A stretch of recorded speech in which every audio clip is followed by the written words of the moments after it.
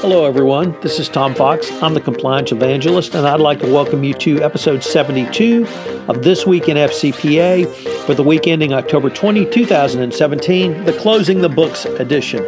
In this episode, I'm joined as always by Jay Rosen, Mr. Monitors, and we return for a wide-ranging discussion of some of the week's top compliance and ethics-related stories. We highlight the recently concluded Society of Corporate Compliance and Ethics, Compliance and Ethics Institute. We preview the Everything Compliance podcast, which was done at SCCE 2017 CEI. We take a look at Mike Volkoff's one-week exploration of ISO 37001 and highlight that. Also, Henry Cutter's report on the standard slow acceptance by corporate America in the Wall Street Journal Risk and Compliance Report. We talk about an article by Ben DiPietro in the same WSJ Risk and Compliance Report about the status of board training for compliance, board oversight, and board involvement in compliance. We take a look at the bribery charges brought by Italian prosecutors against Shell and former executives for its alleged bribery in Nigeria. We consider the new revenue recognition rules, which are going to come into effect in December with Tammy Whitehouse's report in Compliance Week. Jay talks about the continued chaos in the Trump administration and takes a look at a Matt Kelly piece on additional ethical considerations from the termination of former HHS Secretary Tom Price in radical compliance. As we record this on Friday, October 20, the Astros are coming back to Houston down 3-2 to the Yankees. We ask, will they overcome? We discuss the current podcast series, a 1 month to a more effective compliance program, where in October I am considering business ventures. This past week I took a deep dive into joint ventures under the FCPA. This month's sponsor is the Volkoff Law Group. It's available on the FCPA Compliance Report, iTunes, Libsyn, YouTube, and JD Supra. We highlight the Everything Compliance podcast, which we did at the 2017 Compliance and Ethics Institute, where we have special guest Roy Snell sitting in for Mike Volkoff. We conclude with Eric Feldman, Senior Vice President for Affiliated Monitors. He's coming to Houston on November 2nd to speak at the Greater Houston Business and Ethics Roundtable. If you're in Houston on that date, I would urge you to join us. Of course, there's registration and detail information on the show notes. And Jay previews his Rosen Weekend Report. This is Tom Fox. I'm the Compliance Evangelist. This Week in FCPA is a part of the Compliance Podcast Network. Hello, everyone. Tom Fox back for another episode of This Week in FCPA, episode 72 for the week ending October 20, 2017, the Closing the Books on SCCE 2017 CEI edition.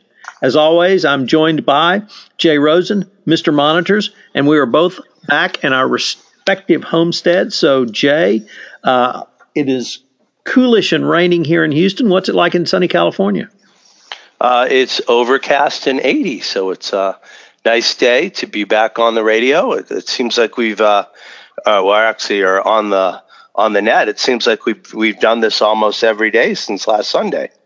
Indeed. So we had a couple of great podcasts live from SCCE. We put them up on Facebook, and they were this week in FCPA. We were joined by Louis Sapperman, the Chief Compliance Officer, Dun & Bradstreet. We posted that. We did an Everything Compliance recording, also live on Facebook, where we had Roy Snell, President of SCCE, sitting in for Mike Volkoff, who is currently on assignment.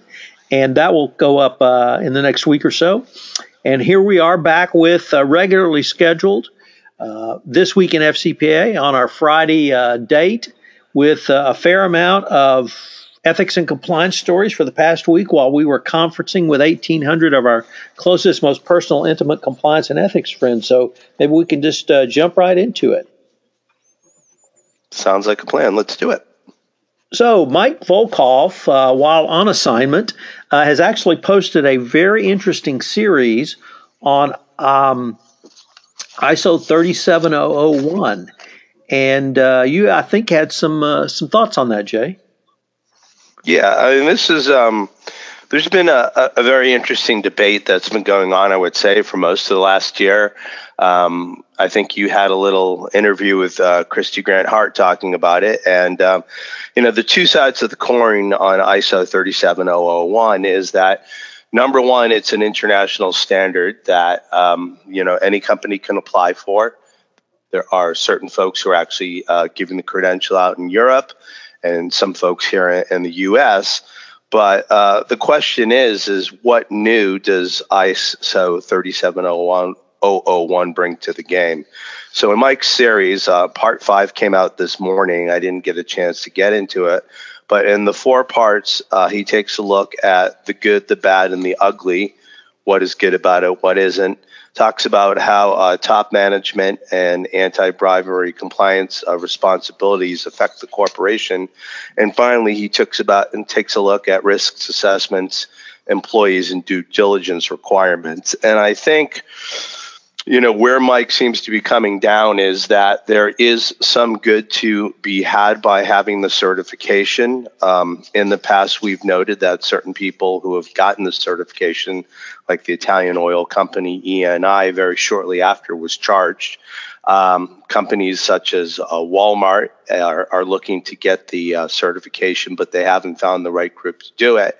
And what my takeaway from Mike's piece, and I'd be interested to see if you feel the same thing, is that there really is not a lot of financial guidance on how ISO will affect and protect compliance controls in your company. And I think right now that seems to be one limitation. The other limitation seems to be that the SEC and the DOJ have not come out one way or the other to say how much credit you're going to get from bringing on an ISO 37001 program. So I think those are the highlights, but Mike, as always, takes a very even hand, looks at the situation. He's got a lot of knowledge to share. So if you have a chance to go back in and find this series, we will attach to it on the show notes. But Tom, how about your thoughts?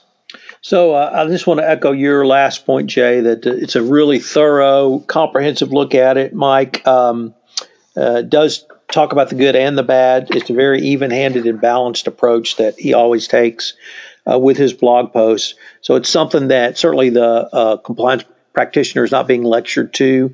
He's actually being given the information that can make the decision for themselves, which is really what you want from this type of commentary. There are some good points. There are the focus on employee due diligence, I think, is something that is lacking, has been lacking from a compliance perspective. Mike does note deficiency in the area of internal controls. They don't really tie financial controls to your compliance program going forward. But the bigger question that you really ended with, Jay, is what's going to be the regulator's view of this. And without an adoption explicitly by the regulators, this is something that's really just sort of I'm not even sure a nice to have works, because I think anyone who's listened to this podcast knows about my thoughts on this. So it's something else to have. I don't think it's needed to have. But if the regulators come out and say this is one factor we'll consider, then certainly that changes the internal calculus. The question I have about ISO 37001 is probably the same one the regulators have. Is there's no way to determine whether they're actually doing what I would say is doing compliance, what the Department of Justice would say is operationalizing compliance. So part of that, though, is because it's a standard that just came into the fore. We're having the very first rounds, literally, of companies going through the certification process. So there's no benchmark or no standard to benchmark against in terms of the operationalization of a compliance program under 37001. You're going to only start that process when you do your second or third or fourth certifications. And frankly, by the time we get to second, third, or fourth certifications, we may be in a different place in compliance in terms of what's expected. So I don't want to sound too negative or too dismissive of this, but unless the regulators really say this is something that companies can use, it'll just be a nice to have, or at least an extra thing to have, in my opinion. So along in the same vein of the certification, there's a couple articles from the Wall Street Journal we're going to link to. One is by Henry Cutter, and the title is ISO's Anti-Bribery Standard Gets Slow Adoption. And the other one is from the Morning Risk Report from our good friend Ben DiPietro, and it's entitled Compliance Clamors for More Board Training. What are your insights into those two articles, Tom?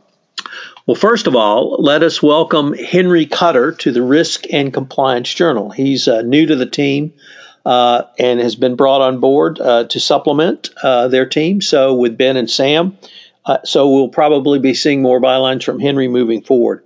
What I got from and Henry's piece really echoes exactly what you said, Jay, that companies are slow to adopt the standard for many of the reasons we've talked about, and then adding on the one you articulated for Walmart, there's just very few certifiers. And how do you certify the certifiers, or how do you certify that a certifier, if I can, misnomer my comments there, with that they're actually competent to make a certification. So companies, I think, are reluctant for the reasons we've discussed. Ben's article, though, really focuses on the board of directors and their role in compliance. And it's, I think, an important topic. It's one I've written about. I really started a podcast around the role of the board in risk management because I see a lack of board involvement in the overall management of risk, the utilization of a risk management strategy, the utilization of strategic risk as a part of a company's actual business portfolio. And compliance certainly slots right into that. And every scandal we have seen, and you can name the scandal from whatever year you want to, the question is, where was the board? And sometimes the board was not present. Sometimes the board had their head in the sand. Sometimes the board was actively or at least knew what was going on. And in the case of Weinstein, I think you can only say the board was a participant because they approved all of the sexual harassment settlements that the company paid out on behalf of Harvey Weinstein. So we've got really a multitude of failures at the board level, and boards need to really understand not only their role, but they need to actually move forward and take that role, take up that mantle. They need to have a compliance professional, a true compliance subject matter expert at the board. There needs to be some part of the board dedicated to compliance and ethics, whether it's called risk management, whether it's called compliance. If it's in the audit committee really focuses on the financials, and I would advocate that there needs to be a separate compliance committee. So Ben's piece really speaks to kind of where we are, the state of it. It largely says that there are many challenges remain for both compliance professionals trying to engage the board and for boards trying to engage in compliance. So hopefully between the podcast I put out, the discussions we have, the conferences, certainly Erica Salmon-Byrne is quoted in Ben's piece, and she is a recognized subject matter expert over at Ethisphere, that we can get global companies to put compliance expertise on the board and then have actual substantive oversight. So I really advocate that the boards need to be more involved. And really, Jay, you named the scandal, and the question we posed several times over the past few months was, where was the board? So there are some less than sanguine statistics here. It's saying that they offer training. 71% of the companies offer it once a year, 16% more frequently, and 13% less frequently. So I think that also argues for the fact that it needs to be more than a once-a-year discussion. It needs to be constant training. It can be broken up into different facets. And the other question, I don't know, pardon me if it's addressed in this, but I think diversity is another issue that we're starting to look at, and, especially with the Weinstein situation, that there was no diversity on that board that was approving those legal payments. There's certainly that. When you bring diversity, it's more than just having a female or an African American or Hispanic or a Latina or Latino or you name the culture or you name the gender. It's what that person brings from their wealth of talent and experience. And you're absolutely right, Jay. I think if you simply had a woman on the Weinstein board, it brings a different perspective simply because she's a woman. And that's something that boards need to work on, and challenges still remain. And hopefully that we could start to see some real changes at the board level. So, Tom, you've written a couple great recaps over the first few days of the conference, and I know we're going to hit some of this when we do the Everything Compliance podcast with Roy. But is there anything you'd like to highlight on your blog posts from the conference this year? So I think you and I, but maybe it was Roy and I, really agreed. Maybe all of us agreed that the highlight was the presentation of awards to the two Bosnian compliance professionals and the compliance professional and the lawyer who developed the entire whistleblowing law and hotline law and compliance law in Bosnia. Their acceptance speech, they both gave acceptance speeches that were both very moving, and really a lot of people were brought to tears. It was so powerful. So that was probably the highlight for me. But as always, putting myself around 1,800 compliance professionals is just an absolute great way to not only meet old friends and see old friends, but exchange ideas and to talk about problems and issues and hear new ideas and new techniques. Liz Wiseman gave a keynote about, she called it, she has 4 children now. She had 3 at one time, and they were all boys, 6, 4, and 2 trifecta. And the insanity and chaos in trying to put them all to bed at once. And that was worth the price of admission alone, just to hear that. I don't know how long she'd been working on that routine, but it was great. And she took the lessons she learned in the corporate world and applied them to putting her 3 boys to bed, and it actually worked. So it was really worth it just for that. The keynotes were great. The breakout sessions were excellent. They raised over $7,000 for the Wounded Warriors, or America's Fund for Wounded Warriors and families of wounded warriors. That was a highlight for me as well. So lots of things. We both I wanted to ask, will we see a Jay Rosen weekend report, and will it give your views or your recaps and summaries of SCCE this year? Yes, it will be called Who's in the Room and How You Do It. Excellent. So, we'll see yours. So what were some of your highlights? I think since this is either my 5th or 6th CEI, I wanted to try to take a different approach. And I went to a lot more of the advanced discussion groups to support my friends, and saw a great panel on the Wednesday morning with Jonathan Armstrong and Mary and Chris, and I'm drawing a blank now for their last names. Because Christine Rubidou. Yes, Rubidou, and Mary Rubidou. And what about Mary from Fresenius? What's her last name? That one I don't know. So anyhow, it was great to be in there. It was great to be in there and support my friends. And I received that same kind of support. For the 3rd year in a row, I did my advanced discussion group about policies, procedures, and codes of conduct.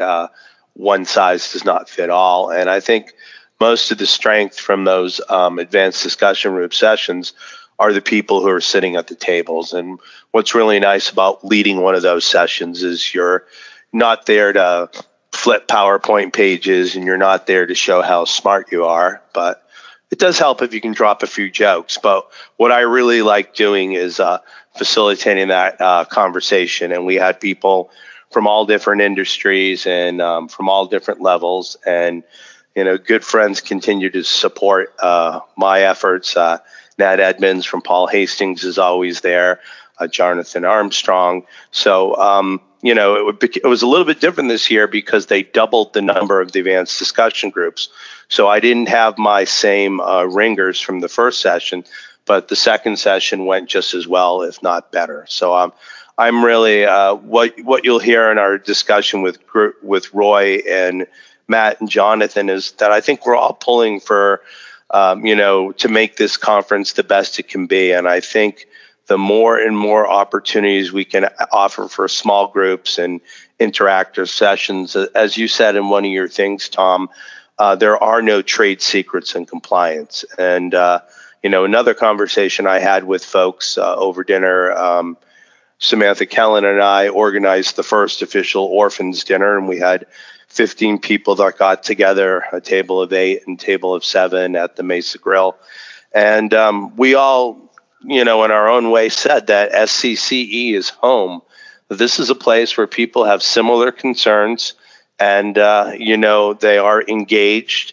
And if you can't find an answer for them, there's somebody at that conference who you can make a connection like you did with somebody who was looking for a mentor in the Midwest. So all that will be part of my weekend report. Great. So, Jay, we had a little anti-corruption, bribery and corruption news this week with the Italian prosecutors bringing some charges against Shell and some former Shell executives for bribery in Nigeria. This has embroiled E&I as well, but that's going to be interesting to see whether or not the Italians can actually move forward and prosecute the Shell execs and former execs. There was Matt Kelly had a piece about some additional ethical considerations from the now former HHS Secretary Tom Price. Do you have any thoughts on that? Yeah, so this one comes up into timing is everything, and basically he was first sacked on. Well, not first, but the former secretary of HHS, Tom Price, was sacked on September 29th.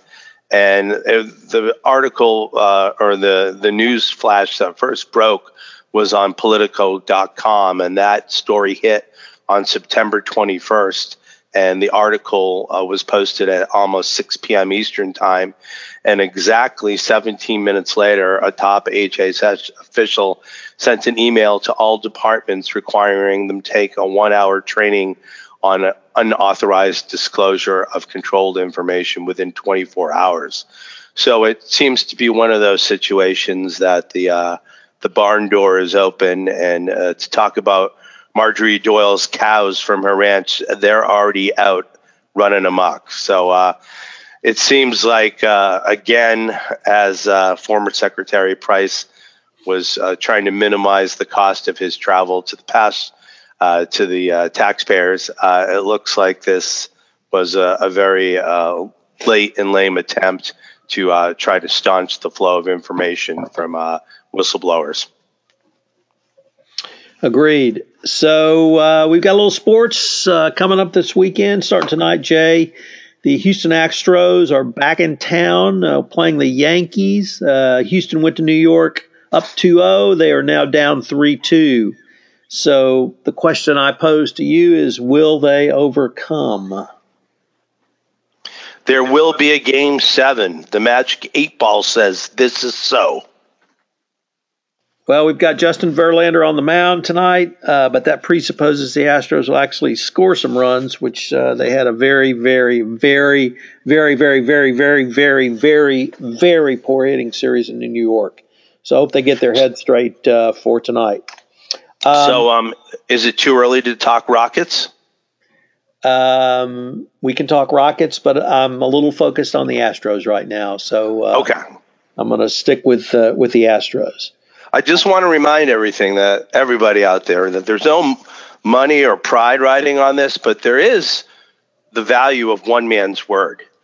And somebody on this podcast said, give me all your Yankee haters. Give me that hubris, and I will take it off your shoulders, and the Houston Astros will face the Los Angeles Dodgers in an AL West World Series. So I'm still holding you to that.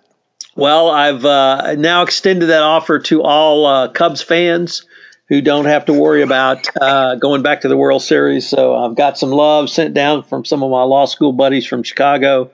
So if you're out there and you were a Cubs supporter in the playoffs, you're still a Cubs supporter, I'm sure. But you've got some extra good vibes, send them, because, boy, the Astros need it. And my brain just turned on, so before we sign off, Mary Shirley, how could I forget you and your last name? It was great seeing you at the conference, and you put on a great session with Chris and Jonathan. So, Jay, two upcoming things I want to mention. The first is, as I said earlier, the Everything Compliance Gang was there for a live Facebook recording that we're going to post as a podcast, hopefully go up next week. And if you're in Houston and you're going to be in Houston on November 2nd, Eric Feldman, AMI Affiliated Monitor Zone, Eric Feldman's coming to Houston to speak to our local ethics group, Gerber, Greater Houston Business and Ethics Roundtable. I would urge you to come to that chat. Eric's an excellent speaker. He's going to talk about utilization of monitors as a proactive tool to help you advance your compliance program. You can check out more information on the Gerber website. We'll link to that in the show notes. And we're certainly thrilled to host Eric, and we're going to hold it, Jay, at Phillips 66, which is the newest corporate office in the energy company space. And this office building is so outstanding that they actually use it as a recruiting tool. So it's frankly worth it for going to the building alone. But when you throw in Eric Feldman, this is going to be a hopefully great event. And if you're in Houston, or you're going to be in Houston, or you want to come to Houston, this will be one for you to attend. So check out Eric Feldman, November 2nd from 1:30 to 3:30 at the Greater Houston Business and Ethics Roundtable at the Phillips 66 building. So Jay, with that, we ran through a lot. Go ahead. I was going to say there's some other thing you would be remiss for not talking about, and you've got a new premier service offering called the Doing Compliance Masterclass. Do you want to tell our listeners about that? Sure. If you want to get the absolute top information on how to do compliance, how to operationalize your compliance program in a webinar format, I've started this. Next week, we'll have the first webinar, which will go up. I'm going to go every month and take a deep dive into a topic of operationalized best practices compliance program. This is designed specifically for the compliance practitioner, designed specifically to tell you what best practices are and that you can either benchmark or incorporate into your compliance program.